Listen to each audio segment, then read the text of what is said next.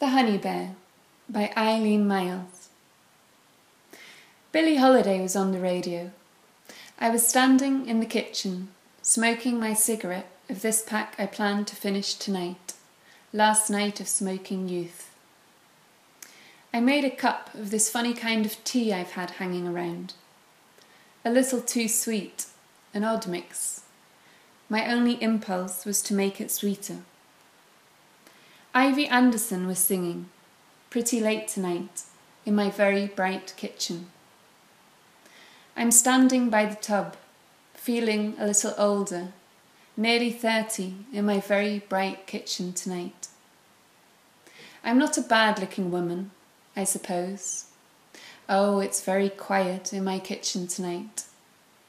I'm squeezing this plastic honey bear, a noodle of honey dripping into the odd, sweet tea. It's pretty late. Honey Bear's cover was loose, and somehow honey, dripping down the bear's face, catching in the crevices beneath the bear's eyes. Oh, very sad and sweet. I'm standing in my kitchen. Oh, honey, I'm staring at the honey bear's face.